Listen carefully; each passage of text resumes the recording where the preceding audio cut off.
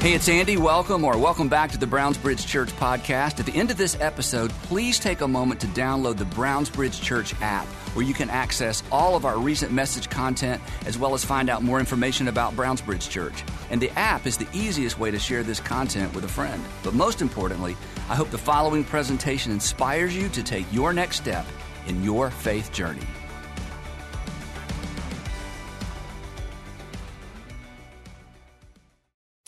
Now, here are a few thoughts or a few questions to kind of get our head in the game today as we wrap up our series. It is possible, and this is kind of strange to even think about, but it is possible to stay out of trouble and do nothing for someone who is having trouble. It's possible to be financially responsible and selfish. It's possible to be self-controlled and judgmental. It's even possible to be careful personally and uncaring. It's possible to be blameless and unsympathetic. It's possible to keep your hands clean without offering anyone else a hand. In summary, it's possible to be good without doing any good. It's possible to be a good person without doing good for another person. At least the first century Pharisees around the temple and in Judea thought so. And then Jesus came along and changed the end game as it related to generosity and specifically as it related to integrity. Jesus came along and he turned everything upside down because, as we say all the time, Jesus was the king who came to reverse the order of things. Over and over he would say, especially in the Sermon on the Mount, you have heard it said, but I say. You have heard it said, but I say. You have heard it said, but I say. You are really not a good person if you are unwilling to do good for another person. So today we're wrapping up our series, Your Integrity, Our World. Your Integrity, Our World. And if you've been with us throughout this series, we have a working definition for the term integrity. We've said that integrity is essentially doing what you ought to do, even if it costs you. Doing what you ought to, even if it costs you. And as we all know, we don't always do what we ought to do, but we certainly expect others to do what we think they ought to do. Again, our actions may not be consistent, but our reactions are very consistent, which in fact points to, as we've said throughout the series, our reactions point to an ought to that we hold others accountable to, an ought to that we didn't create because we hold them accountable to it, and an ought to that for some reason we can't seem to shake. And then we've said this, that when you don't do what you ought to, it always costs somebody around you. That a lack of personal integrity always negatively impacts some other persons. That the consequences or the tension that's created when you have a breach of integrity, the consequences are always passed along to somebody else. That the consequences are transferred, so to speak. And thus our title, Your Integrity, Our World. My integrity, our world. My integrity impacts our world, and your integrity impacts our world as well. Then we had an anchor verse from Proverbs. I've encouraged you to memorize Proverbs 11:3. The integrity of the upright will guide them, but the crookedness or the bentness of the treacherous will ultimately destroy them. That people of integrity are guided by their integrity. And that's where we've kind of left off in the series. But as we wrap this up, I want to take this one step further, because for Jesus followers in particular, there is much more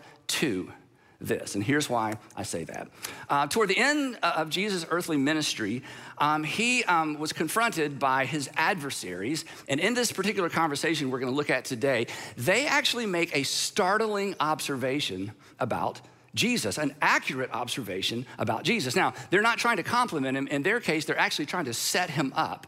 But this is what real world integrity looks like. This is how real world integrity behaves. And for those of us who claim to be Jesus followers or who are seeking to be Jesus followers, this is how we should behave. This is how we should respond. This is how we should live our lives as well. A little context, Jesus has just taught a series of parables, and the Pharisees, the Sadducees, teachers of the law are listening, and they realize that they are the punchline of just about every single one of these parables. And so they decide they are done with him, he has to go, and it's time to arrest him and just get him out of the city. But they have a problem, and here's the problem. The text says, but they were afraid of the crowd, because the people, the crowd, held Jesus or considered Jesus a prophet. So they knew the only way to separate Jesus from the crowd was to get him to say something that would cause the crowd to abandon him. Once they isolate him from the crowd, then they can arrest him. So 3 groups get together, they come up with 3 series of questions, and then they decide they're gonna take turns trying to trap Jesus with his own words,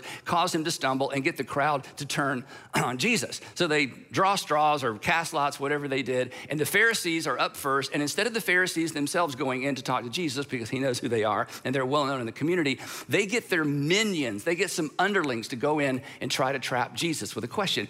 And it's this group of people who actually make this extraordinary statement about Jesus. This is their observation of Jesus. Here's what they say. They say, "Teacher, we know," because we've been watching and listening, "we know that you are a man of integrity." Literally, you are a man who loves the truth. You are a man who loves what is true, and you don't depart from the truth. In fact, it was his uncompromising love and commitment to truth that exposed their love for the approval of other people. This was the group of people that would do bad in order to look good. This was the group of people that would deceive you so that you would think or consider them trustworthy. They continue, "Teacher," they said, "we know that you're a man of integrity, that you teach the way," I love this phrase, "you teach the way of God in accordance with the truth." The way of God, the path of God, the road of God. Specifically, this is the will of God. And the implication of this statement, which is so powerful, is that the way of God is actually the way of integrity. That the will of God, we can say it this way, that the will of God for us is the way of integrity. Now, there's a lot packed into this, and I don't want to lose track of where we're going with the conversation with Jesus, but I do want to stop and make this point, that for those of us who are interested in God's personal will for our lives, personal will, where do I go to school? Should I call him? Should I take that job? Personal will. For those of you who are interested in God's personal will, this is important. God's personal will for you will be most apparent, most obvious, most easily discerned when you are living in accordance with God's general will for your life. And God's general will for our lives is the way or the path of integrity, which means that to the best of our ability, we do what we ought to do, and we trust God with consequences, as we talked about last time. We do what we know we ought to do, what we sense we want, that God wants us to do, and generally speaking, as it relates to treating people and being honest and being people of integrity. And then, instead of trying to manipulate outcomes, we trust God with the outcomes. And my experience is, and perhaps your experience as well, is this, that to the degree that we are living that kind of life in general, it is much easier to discern God's specific personal will for our lives. Anyway, the conversation continues. "Teacher," they said, "we know that you are a man of integrity, that you teach the way, the path, the road of God in accordance with the truth." And Jesus, this is the setup, and Jesus, because the way of God is what guides you, because integrity guides you, you aren't, this is so powerful, you aren't swayed by other people. Now they're setting him up, but this is an amazing statement. We've watched you, clearly you are not easily swayed by other people. And again, there's application for all of us, that to the degree that we are attuned to an ought to that is connected to the divine, to the degree that we're attuned to ought to rather than what people think of us, when we're more attuned to what God wants us to do, we automatically become less sensitive to and less easily swayed by what other people want us to do. That when integrity guides us, we're not easily swayed by what others think of us. When integrity guides us, we're free. We're free not just from what others think. This is where this whole story is going. We are actually free to do for others regardless of what others think. We're not just free from what others think. We're actually more free to do for others regardless of what they think. If I'm overly concerned, put it this way, if I'm overly concerned about what you think of me, I may not do what's best for thee, right? Isn't that true? If I'm so concerned about what you think about me and your perspective on me, and you do something that you need to be confronted on, but I'm overly concerned about what you think of me, I may not speak up. I may not step up. I may not tell you what you need to hear that's best for you because I'm so concerned about me. I'm consumed with me. And Jesus was free of this. So this is why they were constantly they were amazed at how honest he was and how transparent he would be with the teachers of the law and the elders and the Pharisees, and later on, even with the priest and the high priest. It's like, don't you realize who these people are? Don't you realize who you're talking to? Jesus is like, of course I do. But you see, my integrity guides me, and my integrity is anchored in the divine. And so I am free, not that I don't care what other people think, but I'm free from being swayed by what other people think, which means I'm free to do for other people. So back to the conversation. Teacher, they said, we know that you're a man of integrity, that you teach the way of God, the path of God, in accordance with what's true. And obviously you are not swayed by others because you pay no attention to not what other people say. You pay no attention to who they are. Again, he just wasn't easily manipulated or swayed by powerful people because he did not live as if their favor determined his destiny. This is what we talked about for the last two parts of this series with Daniel. Daniel realized that outcomes are ultimately in the hands of God. And when we finally get our hearts and our minds around that, we will be less easily swayed by people, and we will be less easily swayed by powerful people, because we won't give into the myth or the lie that powerful people determine our destiny. They don't. And again, this is the benefit of integrity anchored to the divine, that we do what we ought to do and we trust God with the outcomes. And this kind of leads us to the thing that was so irritating to the Pharisees and teachers of the law, and what really set Jesus apart from them when it came to personal righteousness. Because the moral of this story isn't that the law doesn't matter or that being good doesn't matter. The moral of this story is the why behind the what, and this is what set Jesus apart from the Pharisees. His integrity was so anchored to the divine, and he was so confident that God controlled outcomes that he wasn't swayed by their influence. They were concerned, this group, and if you've read the Gospels, you know this, they were so consumed with position and power. They were concerned by how many followers they had, how many likes they got, and Jesus is completely free. And they just could not get past this. They couldn't get by the fact that clearly Jesus wasn't simply good for goodness sake. In fact, Jesus wasn't even good for his sake. He wasn't even maintaining his integrity for his personal reputation. That as the Gospels, as you move through the Gospels, especially as you get to the end, it becomes so apparent that for Jesus, his integrity was a means to an end that wasn't him. That the Pharisees, and I think all of us are tempted to fall into this trap, they were basically good for goodness sake. They were good for God's blessing's sake. They were good for keeping the covenant and maintaining the blessings of the covenant's sake. And honestly, and I've told you this before, I can so relate to this because this is sort of the version of Christianity that I was raised on. I was raised on the version, Andy, you do all the right things and you'll be blessable. You do all the right things, you'll be blessable. Handle your money the right way, your morality the right way. You know, you just be a really, really good person, and then you are in the blessable zone. God can do more for you than he can do for other people because you are in the blessable zone. You are staying within the guardrails. You're doing all the right things. And ultimately, Andy, life will go better for you. And I wasn't wrong about that part, but I was so judgmental. And I was not a very compassionate person. And the dirty little secret was, I was kind of jealous of sinners because I would watch them and think, I would really like to do that, but then I won't be blessable. And I know that God would eventually punish me. And I wish, this is the awful part, don't tell me when I share this with you. And I would think, I wish he would go ahead and punish them because it looks like they're getting away with it. If you've ever had those thoughts, welcome to the world of the Pharisees. I'm gonna be a good person, but I'm being good for goodness sake. Now, if you wanna just be a Christian, that's fine.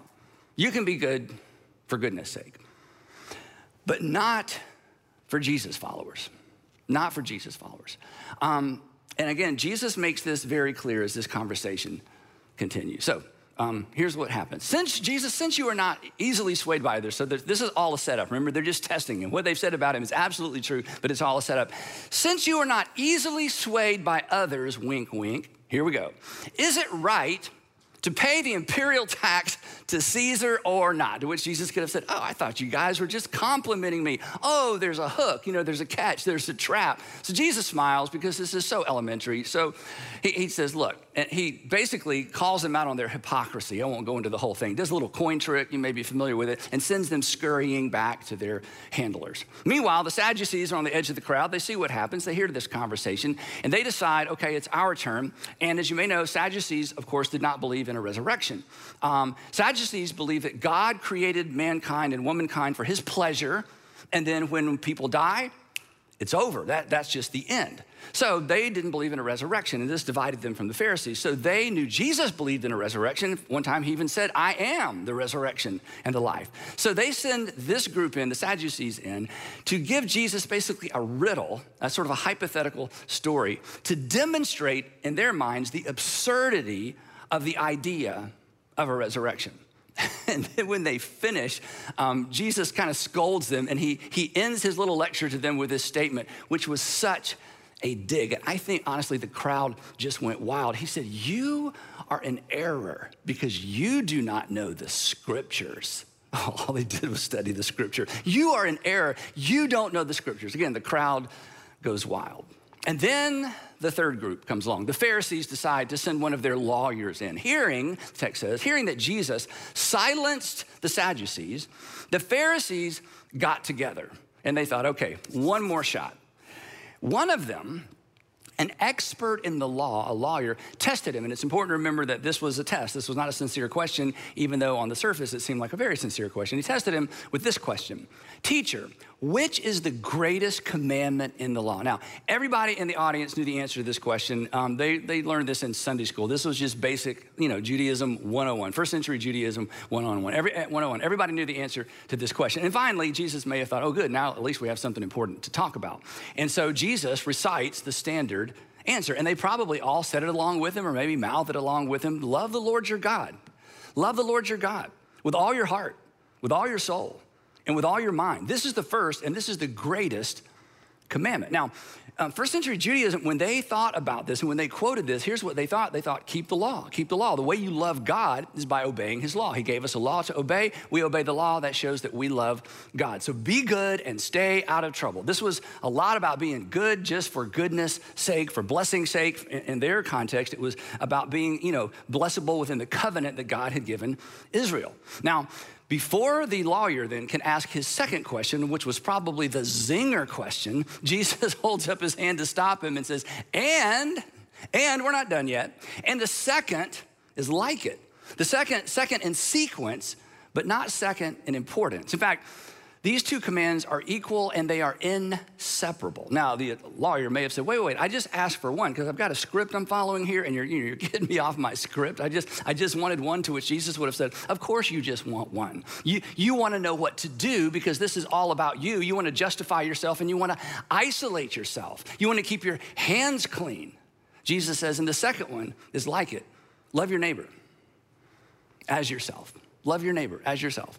To which perhaps he responded, I know I respond sometimes, I think I would rather love God and stay out of trouble. Just, me and God, we got a thing going on. I read my Bible and I'm a good person. I'm just gonna stay out of trouble. Just good for goodness sake. It's easier to be good than available. And you can be good and unavailable. But here was the point Jesus was making. Here is the point Jesus made throughout his ministry. This is the point he calls us to as his followers. Ought to isn't just about you. It's about the folks around you. Ought to isn't just about me. It's about the folks around me. Again, it's my integrity, but it's my integrity for my world. It's your integrity, but it's your integrity for your world. The religious leaders who were confronting and trying to trap Jesus, they were technically blameless, but they were practically worthless. In fact, in one other passage, Jesus says, you hypocrites, you load people up. Here's what he said. You load people up with all your rules. In fact, you made up rules to keep people from breaking the rules. It was like the fence around the Torah. It's like, here's the Torah, and then we put some more rules around it just so you won't break the Torah. He says, you load people up with the burden of all your rules, and you don't lift a finger to help them. And yet you feel like you stand justified before God. It's possible to be good without doing any good. The integrity of the upright will guide them. But the integrity of the upright that our Savior has called us to will guide us beyond them, will guide us to them, will guide us to the people around us, which again brings us back to, and if you've been attending here for a while or listening for a while, if you feel like, hey, it seems like you always go back to the same place, I do, because it brings us back to where we always seem to end up, to where you will always end up if you decide to follow Jesus. It brings us back to where the Apostle Paul ended up once he became a Jesus follower. Because once upon a time, Paul, who said he was the greatest Pharisee who ever lived, self-esteem was not an issue for Paul. But by his own words, he was like, I'm the Hebrew of Hebrews. According to the law, I am blameless, I am faultless. And then when he began following Jesus, there was a transition, there was a turn, there was a heart change, and there was a behavior change. And here's what he said. He said, Christians, Jesus followers, serve one another humbly in love. And then here was the kicker. Here was the offensive part for first century Judeans. For the entire law, all of Torah, is fulfilled in keeping this one command. Love your neighbor as yourself. To which the lawyer, if he had read this, the lawyer that confronted Jesus, and some of the people who'd heard Jesus teach that day, say, wait, Paul, you left out a part. You're supposed to say, no, the one commandment is love the Lord your God with all your heart, soul, mind, and strength, and your neighbor as yourself. You left out the first part, to which Paul would say, no, I didn't. Because this is how you know you love the Lord your God with all your heart, soul, and mind. It's not second in sequence. It is not second in importance. This is how you know if you are loving God. It is not enough to keep the law. It is not enough to keep the commandments. It is not enough to simply be a good person or to be blameless in your own sight. Paul would say, and he said it over and over, you're not actually actively loving God if you are not leveraging your integrity beyond you. In fact, he said this, some of us had this read at our weddings, or at least the part that came before this. He would go as far as to say this, if you're not good for somebody, if your goodness just ends with you, if you're not good for somebody, you are a sounding, clanging gong. You are a clanging cymbal. You're basically a nuisance. You're just noise. If you grew up in church, you may remember this little piece of narrative with Jesus as well. In the English Bible, it's sometimes the heading is the rich young ruler. And he was young and he was rich, and we're not sure what kind of ruler he was, but basically he was a really good rich boy is what he was. He was a really, really good rich boy. And he comes to Jesus and kind of interrupts everybody. And he says, Jesus, what must I do? And there's the key word. What must I do in order to gain and maintain God's favor? The English text says, what must I do to gain eternal life? When we hear eternal life, we think die and go to heaven. That's not what they thought. He wanted to know, how can I be sure that I have God's favor? Tell me what I can do to gain and maintain God's favor. And if you remember this piece of narrative, Jesus smiles, and goes along with the kid. And Jesus rattles off a bunch of Torah. He rattles off some of the most commonly known laws. And the boy is listening, and he responds to Jesus. He said, okay, gotcha. He said, all these things you've just mentioned, all these laws, all these I've kept since I was a boy. I am a good boy. I am a good person. So are we done here?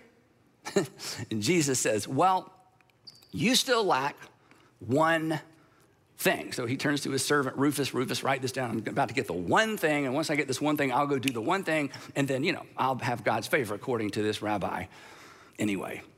So get your pen out. Jesus smiles and says, here's the one thing you lack. I want you to sell everything you have.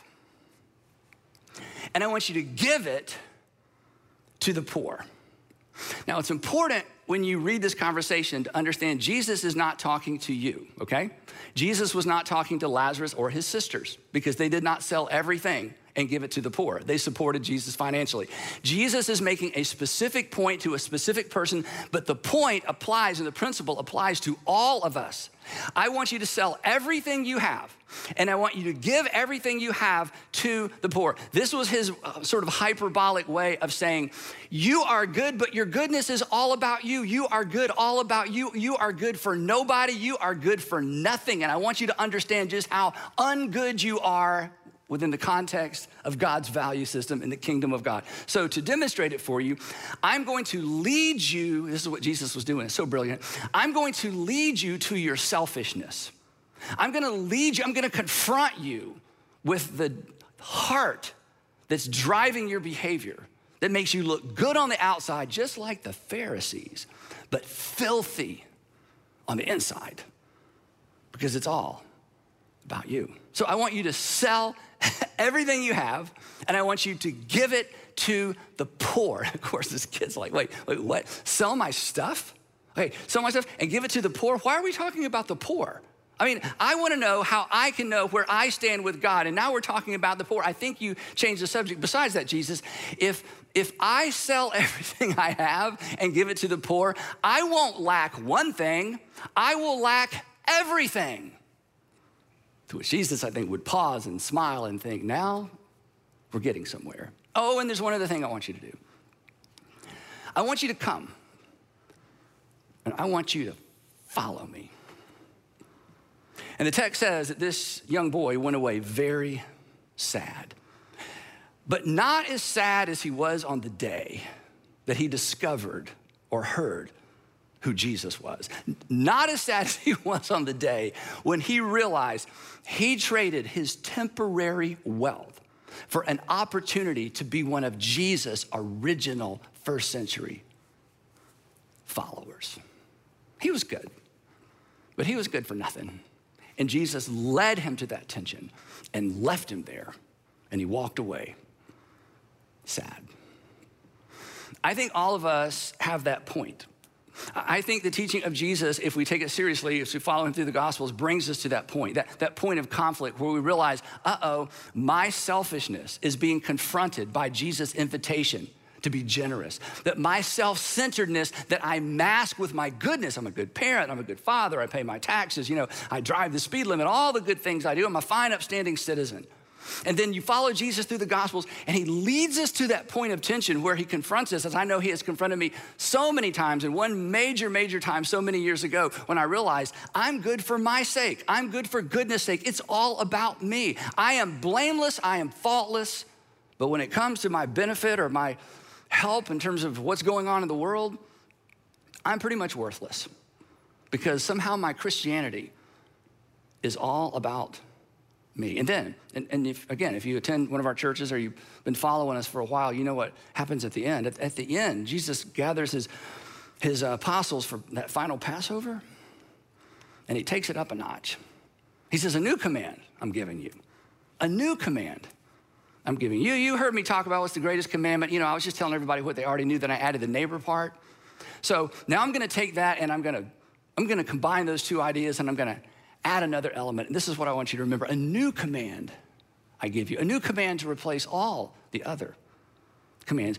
The Apostle Paul would come around later, as we've talked about, and call it the law of Christ. And the law of Christ was to give, to serve, and to love others and each other as he gave, served, and loved us. That Jesus was not satisfied with being good for goodness sake or good for his sake. Jesus came to be good for your sake and for my sake and for the sake of the world. For the sake of those who, well, in my case, maybe your case, for the sake of those who just aren't all that good. This was his end game. His end game wasn't simply to keep the law of God. His end game wasn't to simply keep the law of God. His end game was to demonstrate the love of God and to demonstrate it in such a way that we would embrace that way of living, that would become our end game. as well. So, full circle, it's possible.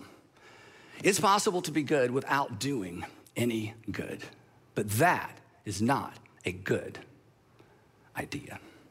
So if you're a Jesus follower, let it be said of us what was said of our Savior, that we would be known for our integrity, that we would be known for our love of what's true, that we would walk in the way of God, and that we, as a consequence of that, would not be easily swayed by others, but instead we, like Jesus, would be free to love others. Because at the end of the day, when you follow Jesus, your integrity will guide you, but it will guide you beyond you.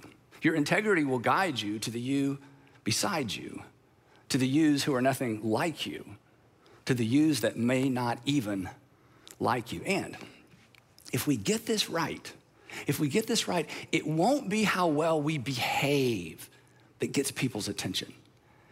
It will be how well we love, because our integrity will guide us beyond us into the lives of the people around us. And then, just as happened in the first century, that could perhaps happen in the 21st century, then our integrity will most certainly shape our world.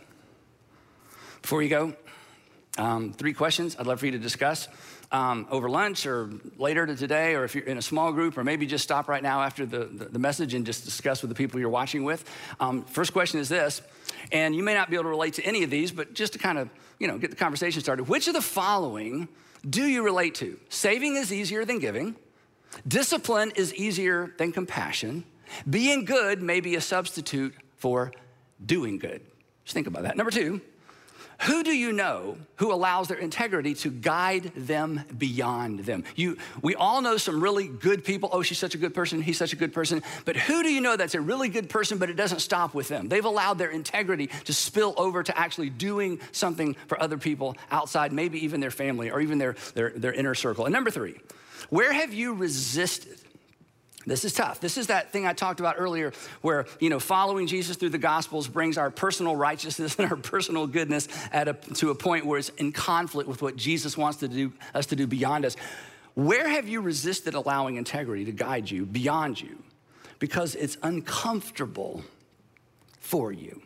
Where have you resisted allowing integrity? I want to be a person of integrity. But where have you resisted allowing your integrity to guide you beyond you? Because when you think about making that call, when you think about volunteering in that organization, when you think about carving out time for that, it's just uncomfortable for you. The reason this is an important question is answering this question honestly and following through could change you. And it most certainly will change some people around you.